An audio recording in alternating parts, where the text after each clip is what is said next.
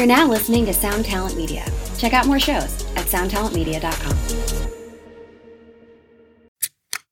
This is the Jabberjaw Podcast Network. Okay, happy midweek to you, everybody. Today's show is brought to you, as all of them are, by Broadcast Supply Worldwide. That's bswusa.com. They pay for this studio. The studio itself that I record in, do music in, podcasting in, is brought to you by the wonderful folks at Broadcast Supply Worldwide. Get all your podcasting gear there. And guess what? You can get 10% off if you just use the promo code DOWN. So if you're buying a microphone, interface, bundles, packages, whatever it is, microphone stands, get it at bswusa.com.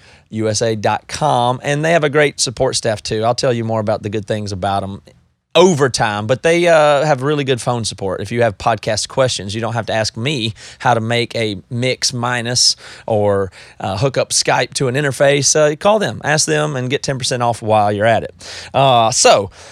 Like I told you guys before, if you hadn't caught up with the last couple episodes, this is middle of the week. I'm on my third podcast of the week, and I'm having a tremendous time. I already feel freedom and less pressure, and podcasting every day is going to be the best way for me to probably get better at podcasting, and honestly, it's just enjoyable to me. So thank you for everybody for downloading them. If you see an episode that looks boring, skip it. No problem here. I'm not worried about the numbers or anything like that. This is just an experiment to see what happens if I podcast every day, how I feel about it, and how it goes. I also really want to make this podcast work. It's like a big priority of mine, and I am going to launch a Patreon in a week or two. I have the good ideas for it, and I'm just going to go ahead and earn some trust and give you guys a bunch of episodes, and hopefully it's valuable enough to you, and you guys will want to participate and support that. And I'm going to create some social media communities and places to interact with people, because I don't do that yet really with the show. You can tweet me right now. That's about all you could do. You can tweet me at @ZodCarter on Twitter, and you can tell me if there's any good things you'd like to see in a Patreon or interactive stuff or good ways to interact. I'm interested in getting in that because I want to share articles and ideas and things like that with you guys. So stay tuned for the Patreon. Last thing I want to tell you about, a friend of mine, Chris, does a podcast called Modern Vinyl. It's also on Jabberjaw Media.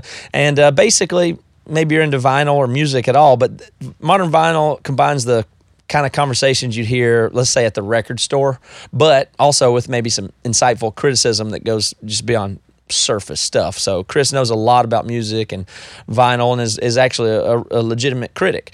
So you can find their website, modern-vinyl.com, or, just search anywhere that you search for podcasts, and however you listen to them, you certainly can find it, or jabberjawmedia.com. So he's got a bunch of good upcoming episodes, and I recommend everybody check out that podcast.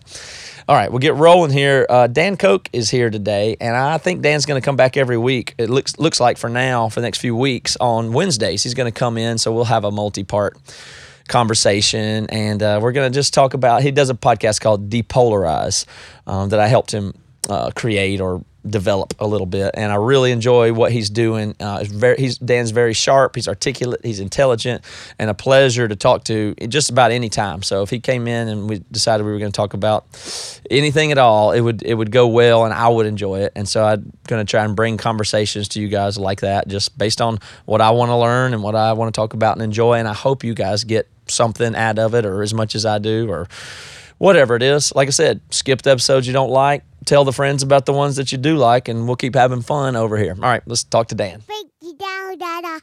Break it down, oh, break it down. Break it down, oh, break it down. Break it down, oh, break it down. Break it down, oh, break it down.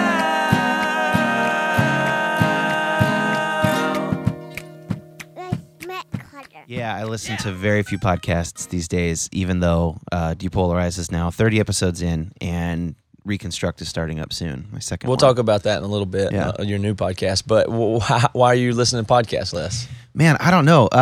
So I used to listen to a lot of political podcasts, especially around the election, and that's kind of what got me really interested in politics, was like Trump's candidacy sort of woke me from a long political slumber. Mm-hmm. And but I have anxiety disorder, which we've talked about before, and I just really have to limit my political intake. I see. And so I really do. I limit it to a few good sources, and I try not to bombard myself. And then that kind of led to this realization that I sort of have this novelty seeking thing, or like I just want these little dopamine hits of like new messages or notifications or new episodes. Yeah, new episode, like whatever, or just like sort of fleeting kind of content.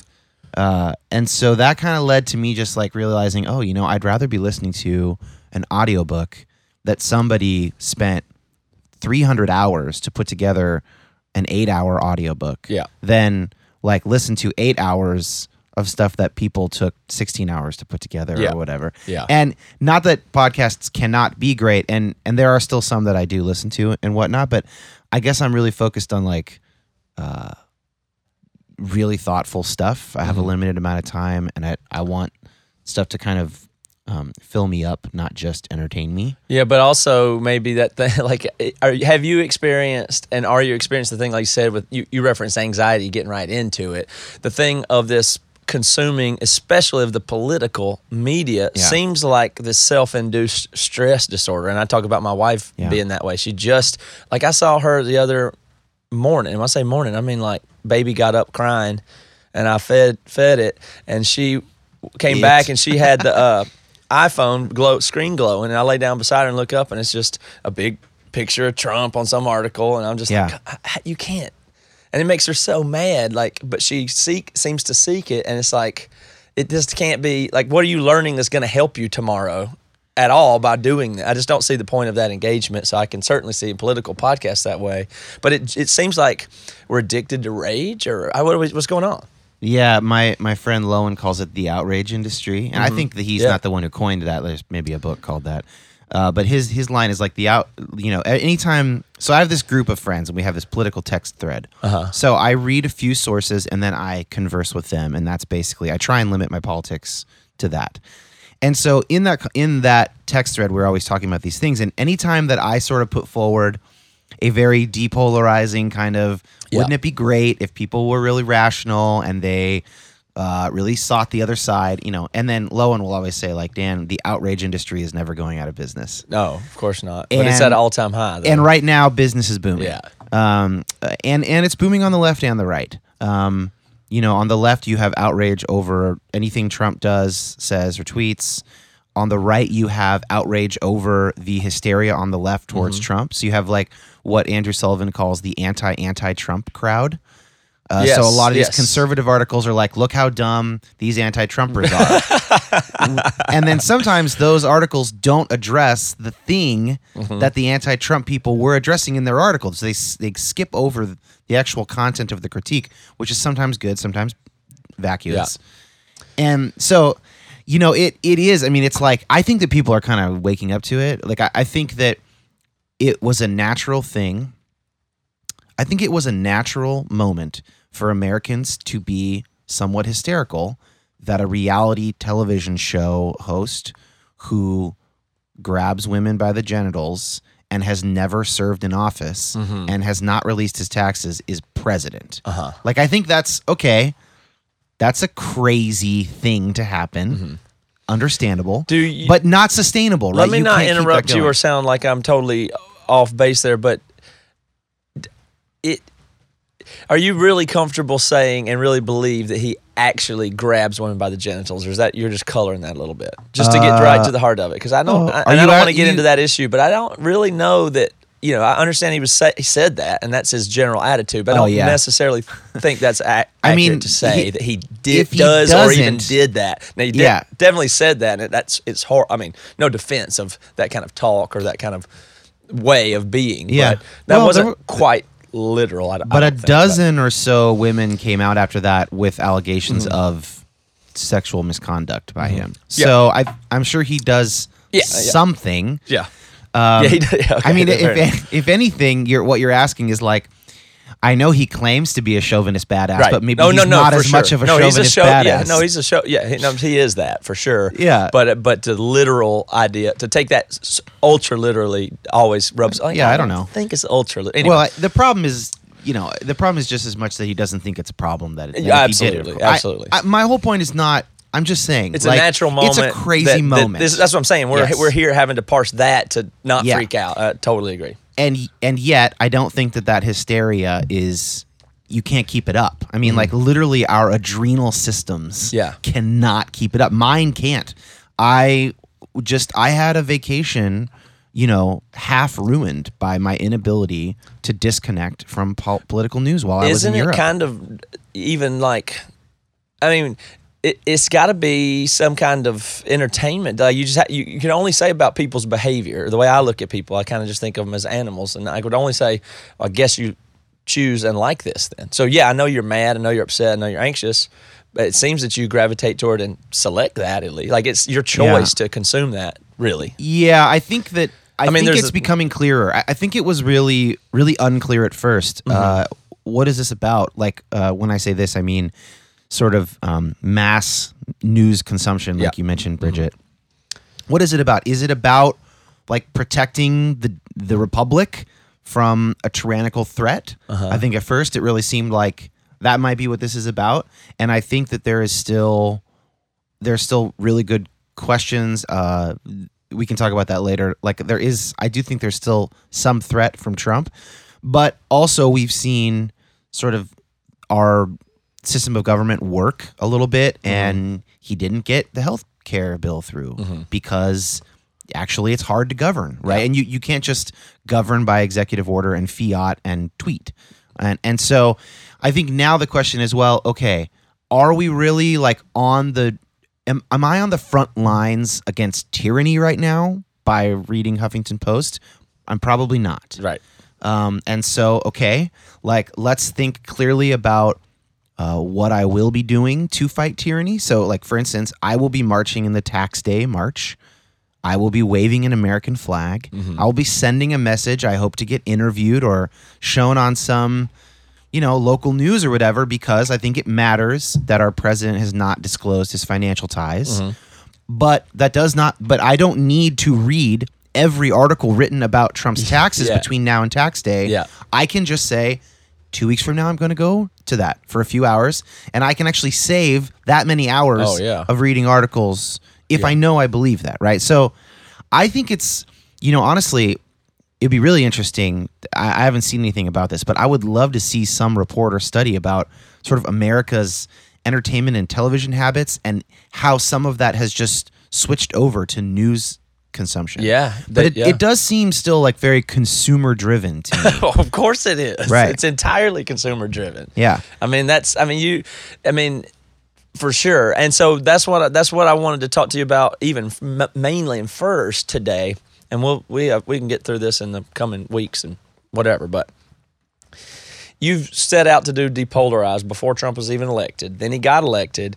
And at the time, I thought the title was good, but I thought your approach was almost funny in the sense that seemed like you started your podcast called Depolarize with a mission to help people understand who Trump was so that he would not get elected. But then right after you started, he got elected. And at which point I text you, said, now your podcast name and mission is actually, I'm very excited about. I became really excited about it once I realized you were going to have to deal with both sides and you're going to go in the middle. And I know you and your intellectual integrity that you're going to do it right and be open-minded and listen. And now you really have your work cut out for you because now you really have a mission. Because it seemed to me like, well, this is not going to go away at inauguration kind of thing. It was worse probably already. Instinct. And it seems like even it's been more hysterical than I would have even thought. But it was clear that we're going to have that polarization problem. And I just wanted to check in overall after doing all the 30 interviews with really smart people, which I'm not entirely caught up on, but I've really enjoyed it. Are you more or less hopeful, and where are we at? What's your assessment of where is this the every American at? Man, that's a great question. Let me set aside where we're at for a second and talk about the difference between when I started and what it's become. Okay. So you're right. I did my initial impetus for starting the show was like I want to do my part to resist Trump becoming president because I think he's dangerous. But as I thought about what I could do, and I talked with those friends who I mentioned in the text thread, my political friends who are also just really wise dudes. And I sort of thought through like what had been most successful on my own Facebook page, because I had been doing these kind of open-ended political threads with people for a while. I realized that like what I could bring to the table was this like moderating voice. Yes. And I don't actually think that. So I've thought about this. I think that really my aim there was like if I'm moderating, if there is moderate discussion, people will not like Trump. And this is when he could still have lost, right? And I still think that's true. Although the time to have done it would maybe have been like in the primary and not the general election in terms of that. But I do really think that like, until Trump actually enacts something that benefits his voters, which he hasn't really done yet, I don't think there's a reason to like him. I will, however, say though, I'm not blaming. I don't think conservatism is wrong. So I want to have a moderate discussion between liberalism and conservatism and finding common ground. I mean, I just think that Trump is kind of ineffectual and vain and narcissistic and, nepotistic. His business and his family are gaining all these rewards, and no voters are really getting anything from him. So that's interesting, because the depolarizing thing when he won, I was like, oh shit, I got a lot more work to do now than I did, just trying to defeat him. And I would have kept the show going. It would have shifted away from, well, maybe not, because who knows what would have happened if Hillary had won. Yeah, we don't know. You don't know. But anyway, so I just wanted to address that kind of transition moment. But where are we at? So I've had 30 conversations with people about this, many of them experts in their field. Some of them psychologists and sociologists, and some of them political scientists and authors and whatnot. And in the short term, we're worse off. In the short term, so we've become more polarized. Like the trend is still an upward trend of polarization. Yeah, I would put it this way, and I'm not an expert, but if you really wanted to break it down, break it down. 2008 to 2016 was a time where the right sort of solidified its polarization of the last 30 years or so, which basically started with Rush Limbaugh, talk radio, and other talk radio hosts, and the Freedom Caucus, sort of the super conservative Tea Party movement. That was really kind of like the polarization of the right to really, really dumb it down.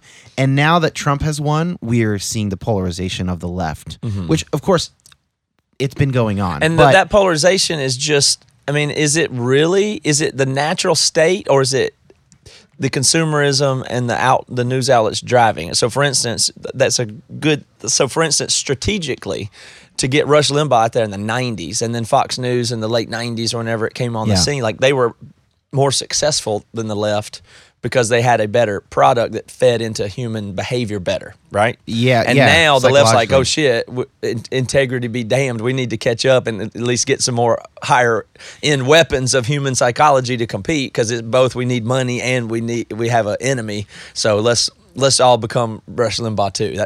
Well, okay, yeah. So it's not quite that broad. It's more like when people talk about like what does the base want, they're talking about like the primary voters, the voter base of a party is usually the more activist group.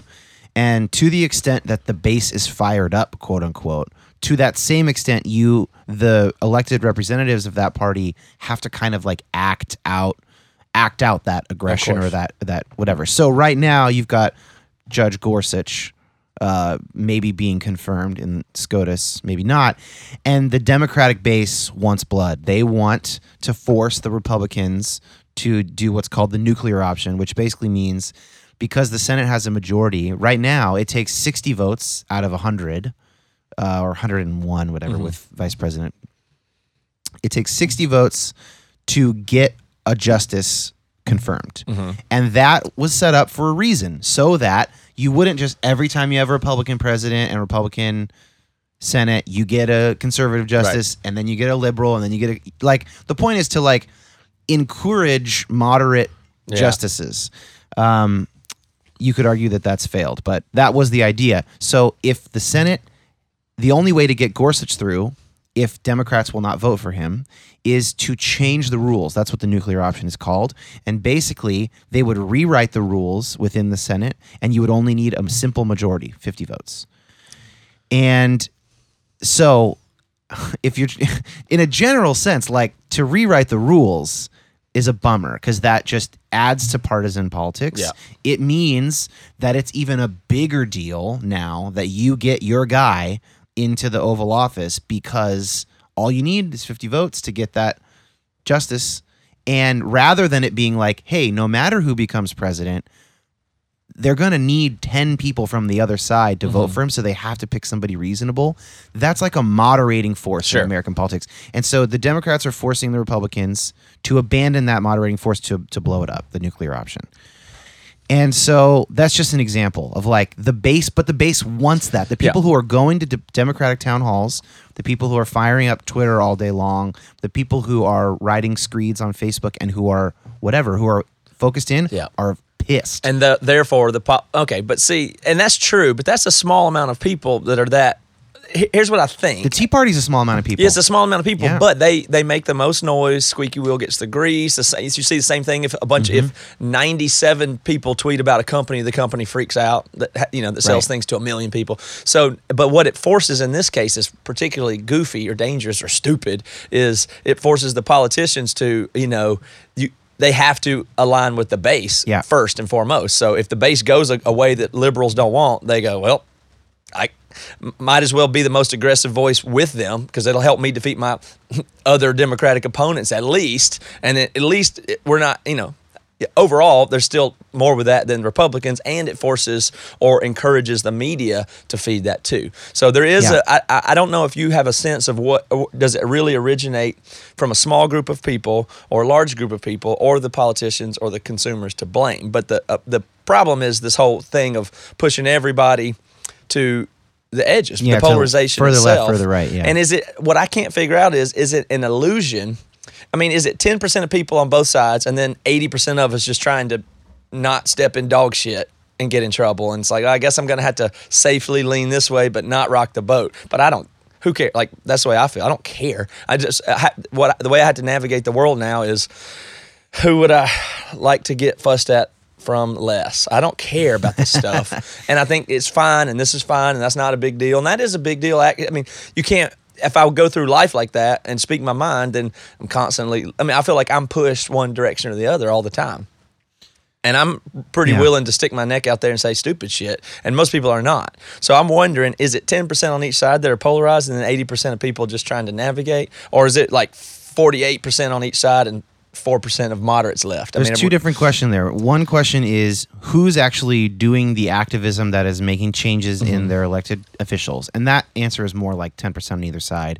But that's just because 50% of people don't even vote, right? So you have a sort of a vocal minority that always drives policy. But what you used to have was a vocal minority on either side, but then the two sides have to work together. Yeah, because of the way that the rules are. But the average citizen's never had to deal with that though before. Like right now, I or any other average moderate feeling citizen or nonpartisan or non-political citizen, you have to worry about getting labeled as not with it enough, like just from social pressure now. Yeah, it's not even that I hold these views; it's that I don't fight those views, and now, or I say, well, that you might be a little crazy by going that hard after that view. That automatically gets me labeled by groups of friends or family members and things like that. Well, to even, I can't even hold a non-position. So the second question there is like, have the average person's views changed on polarization? And the answer to that is yes. Yes. So like they ask questions, Pew Research or whoever will ask these questions. Do you think someone can be a Democrat and be a good person? Do you think someone can be a Republican and be a good person? No. And so the answer, like the no percentages have gone way up. Yeah, that's a great, I'm glad you had over that the last stat. 30 years. Yeah. So, and we can get into this as much as we want, but there's a lot of reasons for that. You can't blame it on any one thing, but there's a huge declining trust in public institutions in general. Good. Church, government. Good. No, maybe not. Family as an institution, even declining sort of focus on the nuclear family as like the. So I mean, no, but here's I do a good say example. that all those are good in my opinion. It's good that people don't trust It's institutions. momentary instability, but like I understand the momentary instability of it, but I'm thinking across 5 decades or so, we'll be in a post this at some point, and we may crash and burn the world before that. But if we come out on the other side, I feel like this is adolescence of a new age. Yeah, I don't know that. I don't know if I can agree because I don't know that human brains are capable of that. Well, think about the Civil War.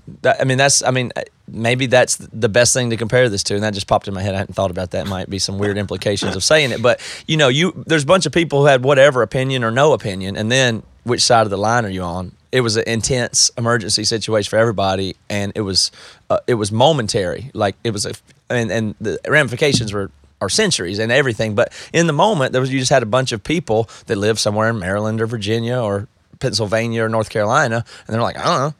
And then all of a sudden, it was live or die, and you had to decide. I mean, you were with it. That was it. You're and saying then and then it slowly back to normal after the conflict. Okay, but I don't understand the argument. Is that it's big conflicts are good because they I'm not saying they're good. Things, I'm not even saying they're good. I'm just saying overall, I find society to be on an upward, positive progression and trend. I believe that about civilization and society for 10,000 years. Now, we do have a particular issue right now, and it's compounded by news, internet, new age, declining trust in institutions. But those are all human. All of those things are human progress, but they've made a perfect storm that's caused us quite a momentary blip of horror. Oh, yeah. So I would not agree that declining trust in institutions is a mark of progress. I would say a mark of progress would be better institutions. Well, that's how you get them. You identify the problems. Like So I don't know if that's true. I don't know if you get better institutions by opting out of institutional life. Well, you got to have the pressure go back somehow. For instance, we're not likely to have a revolution like in China or France in 1600s or whatever. We're not likely to do that. Yeah. So this is the way we get change, and it's less violent than has ever been. We're tweeting. Even, some people may get in fistfights, but okay. I guess I'm talking about the slow change of American cultural life. Mm-hmm. And like, for instance, at least in the near term, church attendance is like a major predictor of not becoming an opiate addict. Mm-hmm. So, it would be good if people had church communities and did not resort to drugs. Mm-hmm. So if you, at least in the short term, declining church attendance because of a lack of institutional, like families do worse. People end up committing more suicide and becoming addicted to drugs more easily. Individually. But it's But not is hard to see why this society's happens. rates of things overall, the Dude, I mean, drug, like the opioid epidemic right now is out of control. It's worse than AIDS in 1985. But you don't think that awful. trend continues for 50 years, though? You can't think that. It's just not No, possible. but so for instance, we have a momentary, now we're like, oh, shit, that's a pain signal. If you look at humans as one giant superorganism or something, this is a pain signal. Okay, but imagine someone who's in NA or AA for their addiction. They are now in a community of people. They are connected to other human beings. They are in a loose institution that they trust, that then gives them the strength to live sober for the rest of their lives, ideally. That's an institution. That's you don't want people losing faith in AA. Like, that would not be good. It sounds more to me like I like you that like one because it's voluntary. You like more AA so, more than you like. But look, the Methodist church down the street's voluntary as well. It is, but that's still, you would have to admit that the cultural influences of forcing people into religion is not quite forced, but you grow up in this place with these parents, and there's something that's not the same as opting into something there. Yeah, but and I also think no matter what institution it is, it improves to some point, and then it can't. I don't think institutions ever, after they've become bloated and large and overly powerful, once that happens, I don't think they ever get fixed. Yeah, I think they only get worse. I think you're putting forward like a common view that people have today. I don't agree with that view, though. I think that institutions can change plenty. I mean, like the Catholic Church changed a ton in the 60s with Vatican II, for instance. But not relatively speaking to its entire history and amount of power and way they do things. I mean, I'm not saying there's no change and it can't be improved, and we got to do everything we can for our churches and our government. I don't want to overthrow them. Yeah. But the people that wanted to overthrow the, the Russian czar stuff, they didn't have any other way. They had to just have a revolution. We have better than that. So our negative response to problems with institutions and power is good that we can express them, and hopefully that can have some impact. But I don't think there's a way to turn it totally around either. Well, some of those institutions might need to be new or updated or whatever, but I don't think, like, you're talking about how people are raised. Look, you and I, and you more so than me, just because of, for whatever reason, we have this like post-evangelical like backlash thing in our brains. And we are a product, and I know you'd agree with this, we're a product of our moment. Our moment is we are podcasters in 2017, which means we were born somewhere between 1978 and 1985. And that means that we were raised in like the maelstrom of non-denominational evangelicalism in America. And even though you grew up in like a liturgical liberal church, you still were on tooth and nail. Sure. You played all these churches, Absolutely. Christian festivals. So when you were being formed as an adult, we were in the exact same subculture. We're all reacting to it. The liturgists are reacting to it.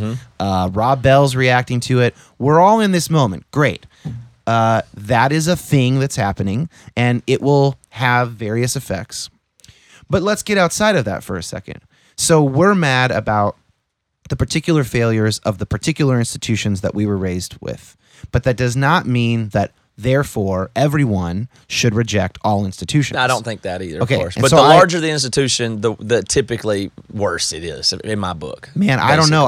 So I have a buddy who's joining the Catholic Church, and he told me his main reason for joining the Catholic Church is that he said the Catholic Church is in the position to do the most good of any institution in the entire world. That's a rational analysis. I like that. And I think that's accurate. Like, if the Catholic Church got on board with something human rights related, it would have more impact than the UN. That's an interesting point of view, yeah. So I don't think abandoning institutions is the answer. And I'll give a political But example. you're not hearing me say abandon them or overthrow the government I want anarchy or anything. So I know, but there's a subtle, like, if it's good that people lose faith in institutions, then what that says underneath is that institutions are inherently bad for people. They have an inherently bad side that increases over time. So does anarchy. As they grow. And yes, and so does anarchy. And so we need those institutions to be led and shaped by people of goodwill and maybe high we character. can figure it out, though. I'm trying to be optimistic, and the longer view I take, the more decades I take in my view, the more optimistic I am. That's the only way to say it. If you want to say acutely, I can say, screw this asshole politician, whatever it is, this thing, that local tax. You can be very acute in the narrow view and think it's a disaster what they're doing in Seattle with Bertha and how much it costs. That's all fine. If I take the long view, Seattle is awesome, and waiting you see it in 20 years. I don't think I think it's going to be awesome. That Bertha thing is a mistake. So what? Building a tunnel, whatever. Okay, let me give a political example. So this is from a Depolarized episode with Michael Ware, Faith in Obama White House or something like that. And he says, our generation, and I'm 33, what are you, like 37? 37. Yeah. So we're very into not identifying as partisan. And what we think that means is that we see through the bullshit of partisan politics. That's what we think it means to say, feels good to I'm say not that a Democrat, too, I'm an independent. That means I'm above the fray. Yeah. But he says, no. But that's fine. But that's not how change happens. If at the next Democratic convention, for instance, before they choose a nominee or as they decide their platform or whatever, if a vocal group of 1 million Democratic voters who are pro-life formed any kind of a group within the Democratic Party and said, look, guys, I get it. Women's lib movement of the 70s. It's a woman's right to choose. Patriarchy. Got it. I understand those arguments, but also there's a very rational case to be made for reducing abortions and not making it all about the rights. If that group came, do you know what would happen? The Democratic platform would change. And then all of a sudden, whoever gets nominated by the Democratic Party is incentivized by their constituents Or to take a softer line on Yes, abortion. That's absolutely And you true. will not do Totally agree. shit by Throwing your hands putting up and up an walking away independent and- candidate or whatever. Probably not. We'll see. Not in a two-party. I mean, literally, our whole Congress, every single rule is based around two parties. So you need a constitutional amendment to make a third party a valid thing. And people can argue with me on that. Maybe that's the ultimate road. I don't know. But in the short term, anyway, or the midterm. So in the next 50 years, if you want fewer abortions and you're a Democrat, then fucking be in the Democratic Party self-organize and is what you gotta do. organize. Yeah, absolutely. Organize Yeah. of a moderating voice within Yes. that party for Yes. that issue. But and see, that's I how agree with change that happens. so much. And let me see if I can. But the Democratic Party is a capital I institution, Matt. Okay, that's fine. I'm not. I don't have a platform of fully anti-institutional, but the premise here is very valuable. That institution, for instance, it's the inability of people to self-organize, take responsibility, think rationally, and understand what their actual power they have as individuals is. That is the problem. What we want to do is farm it out to the more powerful person, the strongest leader, to combat that strongest leader over there. And now we have more power, and we put our strongest foot forward. We need more of your time, resources, and energy, and you need to listen to me, and I'm going to help you because we have to fight them. And then the other people re-rally that and try to get more on the other side to fight this power. And so all you're doing is giving your power and your time and your resources to these figurehead things. It just doesn't make sense. And what you said makes total sense. But in my little example of going to the convention, then they're going to pick a figurehead. Yes. We had Hillary. We didn't have Bernie. If I'm with you though on the fact that the power is in the people. It always is. It in always fact, the reason is. that Chuck Schumer, who is the House Minority Leader or whatever he is, Senate Minority Leader, the reason that he is announcing that the Democrats are going to filibuster the nomination and force the nuclear option from the Republicans is because that's what his voters want him to do. Yes. It is. That's not because of ultimately, who cares about his principle. What I'm saying is if there was if 2 they million all said just nominate him, then they would nominate Right, him, that's or they right. would confirm him. So if you right? take the abortion example, which is just a great nuanced one because it makes people really on their heels or have to think about it or whatever it is. But if you did put a couple million anti-abortion, pro-life Democrats together, even if it was 500, there's some critical number of self-organization and noise made, even in a very totally peaceful way, that there would be an opportunistic, shitbag politician like all of them in my view. I know that's an exaggeration, but I believe you put anybody, if you take me or you or Reva or anybody and you become a politician, you will become compromised. So I'm not saying those are these horrible people that are politicians. I'm saying it's just they're not real. They're not real people to me at all once they're in that job. And how many people voted for Trump because they perceived that Hillary was about as hardline on abortion as you could possibly be? So many. But that's the point. If there was any... Would Hillary have lost Democrat voters for being a little less hardline on that? I don't think she would have. Probably not. Probably not. No. But I'm saying... This is how change happens. Yeah, and so that's what would be exciting. So the vehicle for change there would be, as soon as you have, 330,000, there's some threshold to where you would have some underdog, opportunistic, left-leaning shitbag politician to go, you know what, I am with thee, and I will become their leader, and we can grow this movement, and that's how they could rise to power. They'd shift their opinion. I mean, the politician will change their mind in a second on gay marriage or abortion. As soon as we tell them to, they'll change their minds. No big deal. Yeah, I mean, it's they'll good flip to remember. in a second. It's good to remember that or new ones will come up that are opportunistic to ride the wave of this new neoliberal, whatever it is. Or you may, to be a little less cynical, you may find that you have a community organizer who's been a junior senator and who knows a lot about reducing abortions, and this is their moment to get a nomination or something. That's like one that. way to look at it. I mean, it's possible. That's the way right? it will be told from some point of view. But it's always going to be some combination. But there'll be both. opportunists that you can use, and you can use opportunism in your favor if you can. Think about it like a court. Okay, so you want to figure out if someone's guilty, and the way that our judicial system works is you get the best prosecutor you can find and you get the best defender you can find and you let them hash it out. Now, you don't need your defending lawyer to be kind to you. You don't need your brain surgeon to be a nice guy. The system is set up such that it is competing voices and competing control, and then in the end, you end up with not tyranny. That's basically the idea of U.S. government.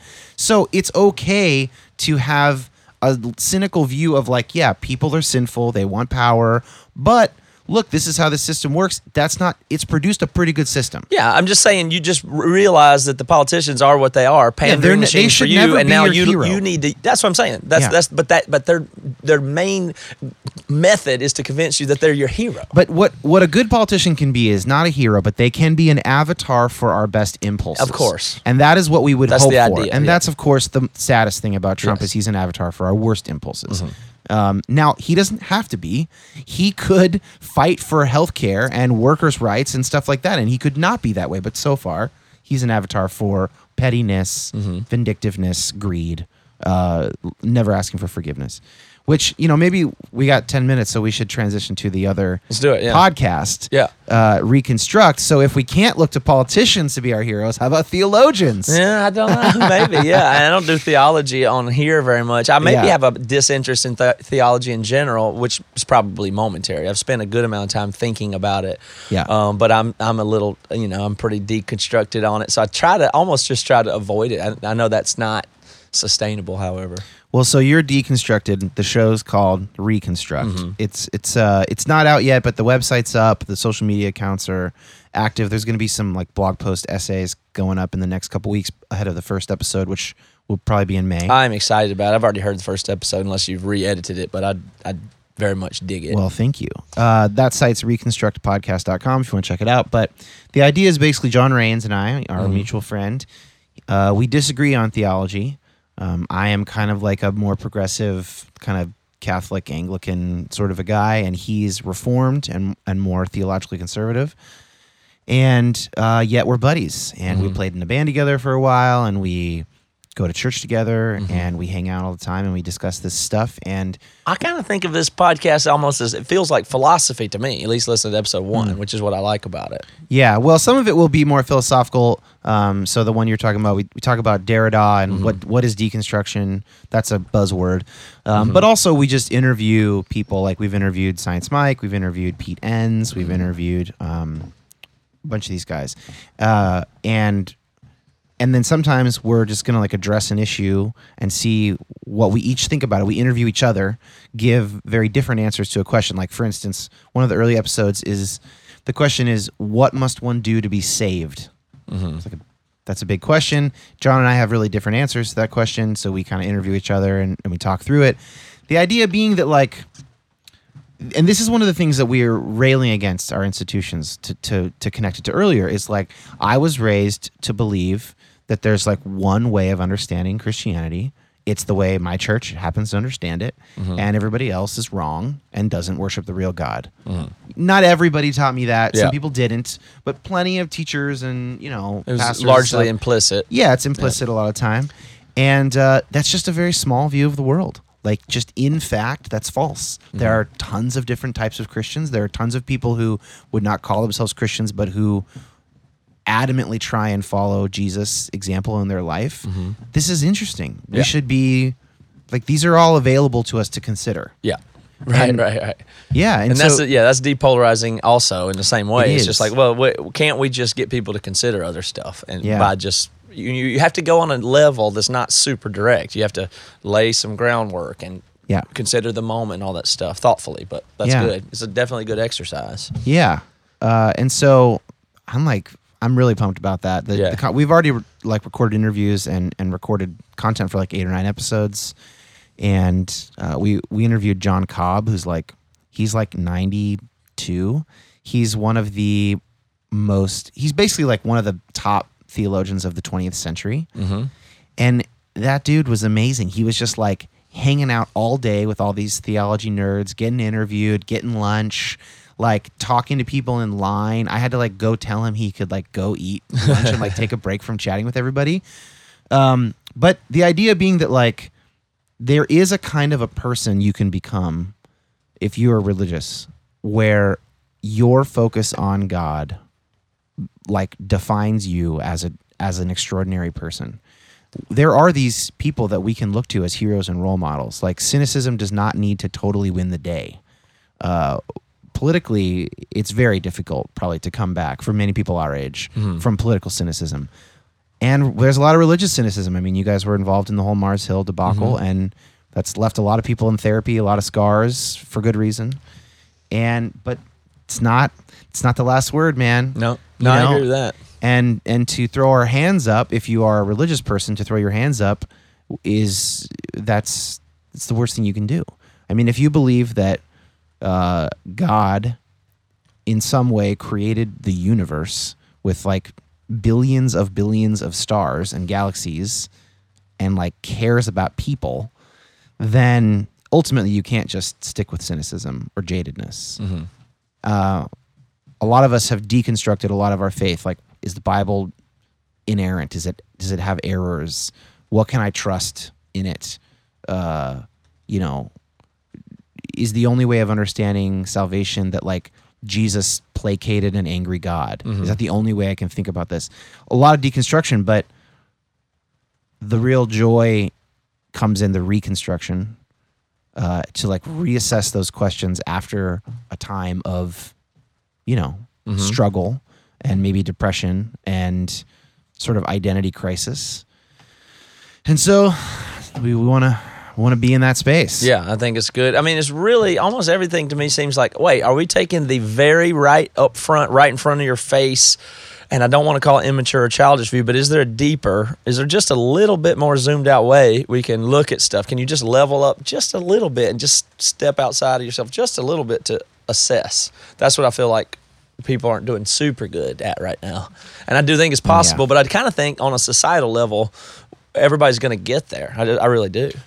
Oh, man. So you think that people's attention span's going to get longer? No, I'm not predicting that. I'm just saying that there's these things that come along in society, and it's this whole trick where I don't have the best analogy for it, but just for instance, the only one that comes to mind usually is snake oil salesman or used car salesman. Same thing, and they come along with a shtick that everybody falls for until everybody For a catches while. up, Yeah. and then they go, okay, I understand. And so right now, I feel like it's okay. They're not the worst people in the world. I understand what politics are. I understand what the media. You know what? I see what all this religion stuff is. Okay. Not that I'm above it or whatever, but I don't have to go. Right now, we could be, you said inerrancy. I could have engaged you there and said, but do you really think? I mean, that'd be a dumb conversation to have right now. Why? Because we're just now it would be, yeah. Right. It just, I'm just trying to be one level above that, where you say something about inerrancy. I don't know. It's either right or wrong. All right. What are we talking about? How are we looking at the world? That's what that's what I would like for people. Otherwise it's like you're just living in this childish black and white. Is it good? Is it bad? Did I get fooled by it? Did I not? Right. Am I with it? Am I not? But I think the thing to keep in mind toward that end is that there is not a simple one-size-fits-all, phew, I listened to Carter today, and now I know that I'm above the fray. No, but it's something about I don't know, maybe it's mindfulness or whatever, but it's something about self-education, self-awareness. I mean, the used car shtick doesn't work as well anymore. There's new ones, scams that people are falling through, or just cultural things where, you sound condescending to tell somebody. It's like, whoa, you're just caught up in the minutia here. This is just, you'll understand this if you stay with it or focus and cannot be so polarized or whatever. I think it's good. Yeah, I think you do need to go into the weeds sometimes. Like, for instance, as we're talking about the rules for confirming a Supreme Court justice, if you don't understand the policy and the rule changes, then you actually don't know what you're talking. You don't know what's going on. You eventually have to negotiate a price and buy a used car. Right. You have to. You do That's have fine, to do but that. You can understand the context of the situation. This guy, Sure. is he a liar? Is he a bad guy? No, he's just a guy doing it. And you can just This kind of is just slightly how it level is. above Yes. it. I'm not saying go to the next level of your journey. It's nothing like that. Just usually we're just this much closer to having a little bit. It's like one step above or back. So faith-wise, and I think the whole society is able to do that. So faith-wise, you feel like people see beyond the kind of pastor speak and whatever, like the way that Christian books are marketed. Right, absolutely. Okay, got it. So just the emergence of the term Christianese is an example. Great. Yeah. Okay, that's good. I'm with you. But the question is not how effective Christian salesmen are. The really fundamental question is, like, does God exist and love me? Yes. And if he does, then great. if I can identify the snake oil lines and the used car salesman lines and get those out of the way, all the better to get to the real meat. Yes. And so one of the things that basically what we're trying to do is two things. Number one, we're trying to get to the meat, but we don't agree on the meat. And so what we're trying to show by getting down to the meat together and still disagreeing is that there are many options for people. Absolutely. I'd say that's worthy endeavor too. Always pointing at the meat. Like, who gives a shit about how well you can make your sermon sound to like convince people in the moment or whatever? Like, what are you teaching them? It just feels like everybody, like you have to zoom out. It feels like everybody's got binoculars strapped to their eyes. So good luck trying to agree about what you're looking at or talking about, or you know what I mean? It's just like you just have to get a grip on the situation, and then it is the worthy endeavor. It can only be done. Otherwise, you're just fighting about something, which is the same. Well, I basically agree about zooming out, and that's something that we can continue talking about next week. But I think you zoom out. When you take something seriously and simultaneously zoom out from it, that seems to me to be that's the balance. You are above it insofar as you understand that there's a larger game being played, but you're not above it in that you then don't have to interact because this stuff matters. Yeah, you're really stimulating my mind here. This is good. And it's created another analogy for me. I'm a mechanical person. I think in concepts and mechanical and physical things and systems is what I think. I love little things. Like I like these big conceptual thinking and stuff like that, but I love wiring up a little panel or hammering something or working on a diesel engine. I love those things.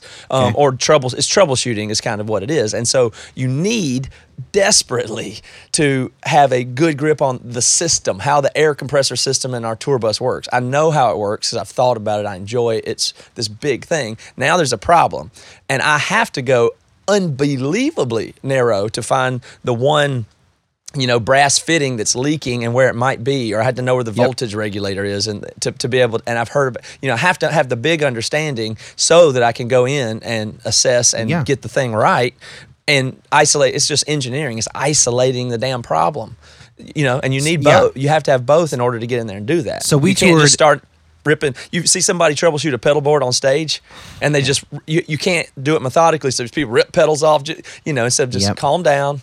Figure out, skip all the pedals. You come back in one at a time. You can isolate it. There's a method to do that, and you will find the right answer. But not if you don't understand the signal flow.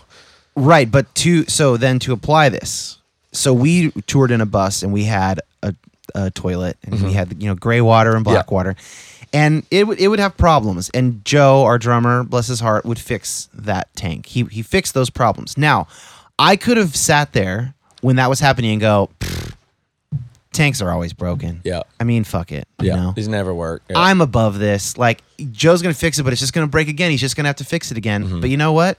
Joe fixed it. Yeah. And then I could use it. Yeah. It's immature of me to end at, well, fuck it. The system's broken. Yeah.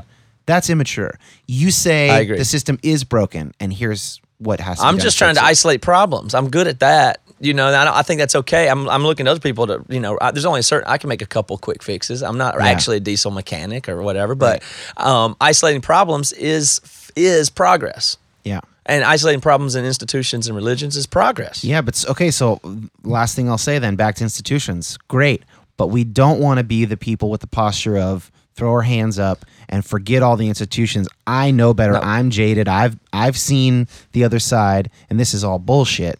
It's no. I know how these are corrupt, and if I'm involved in one of these institutions, a local church, an extended family, whatever, anything, your local AA chapter, then I can speak up and help make this a healthier institution. I'm going to keep focusing on problem isolation, and I will hand it off to you from there. And then when I zoom out, you and people like you will have it figured out, and we'll improve society. That's the way it's going to go. That might be a cop-out, but that's okay. But, in the meantime, let me know. I'll show up at a rally once or twice, whatever. But I'll trust. I will trust you on the things that you do, but I do have no apology for spending time troubleshooting, analyzing, and isolating problems. I think that's just how else you can fix the space shuttle. As like long, you got to as long as you're but you have an audience and you have people who listen to you, and you should not be encouraging them to disengage just because there are problems. I wouldn't say disengage, but turn the damn news off. Well, that's fine, but just don't watch it. But I think it's different for politics and religion, And we're out of time, so we'll talk about more. I'll be back next week. Absolutely. We're doing this once a week for a while. Yeah, appreciate it. We'll talk about how I'm trying to wean myself off of an iPhone. Oh, I'd love to hear about it. We'll do that next week. Thanks, Dan. Yeah, thank you guys. You've been listening to the Jabberjaw Podcast Network, jabberjawmedia.com.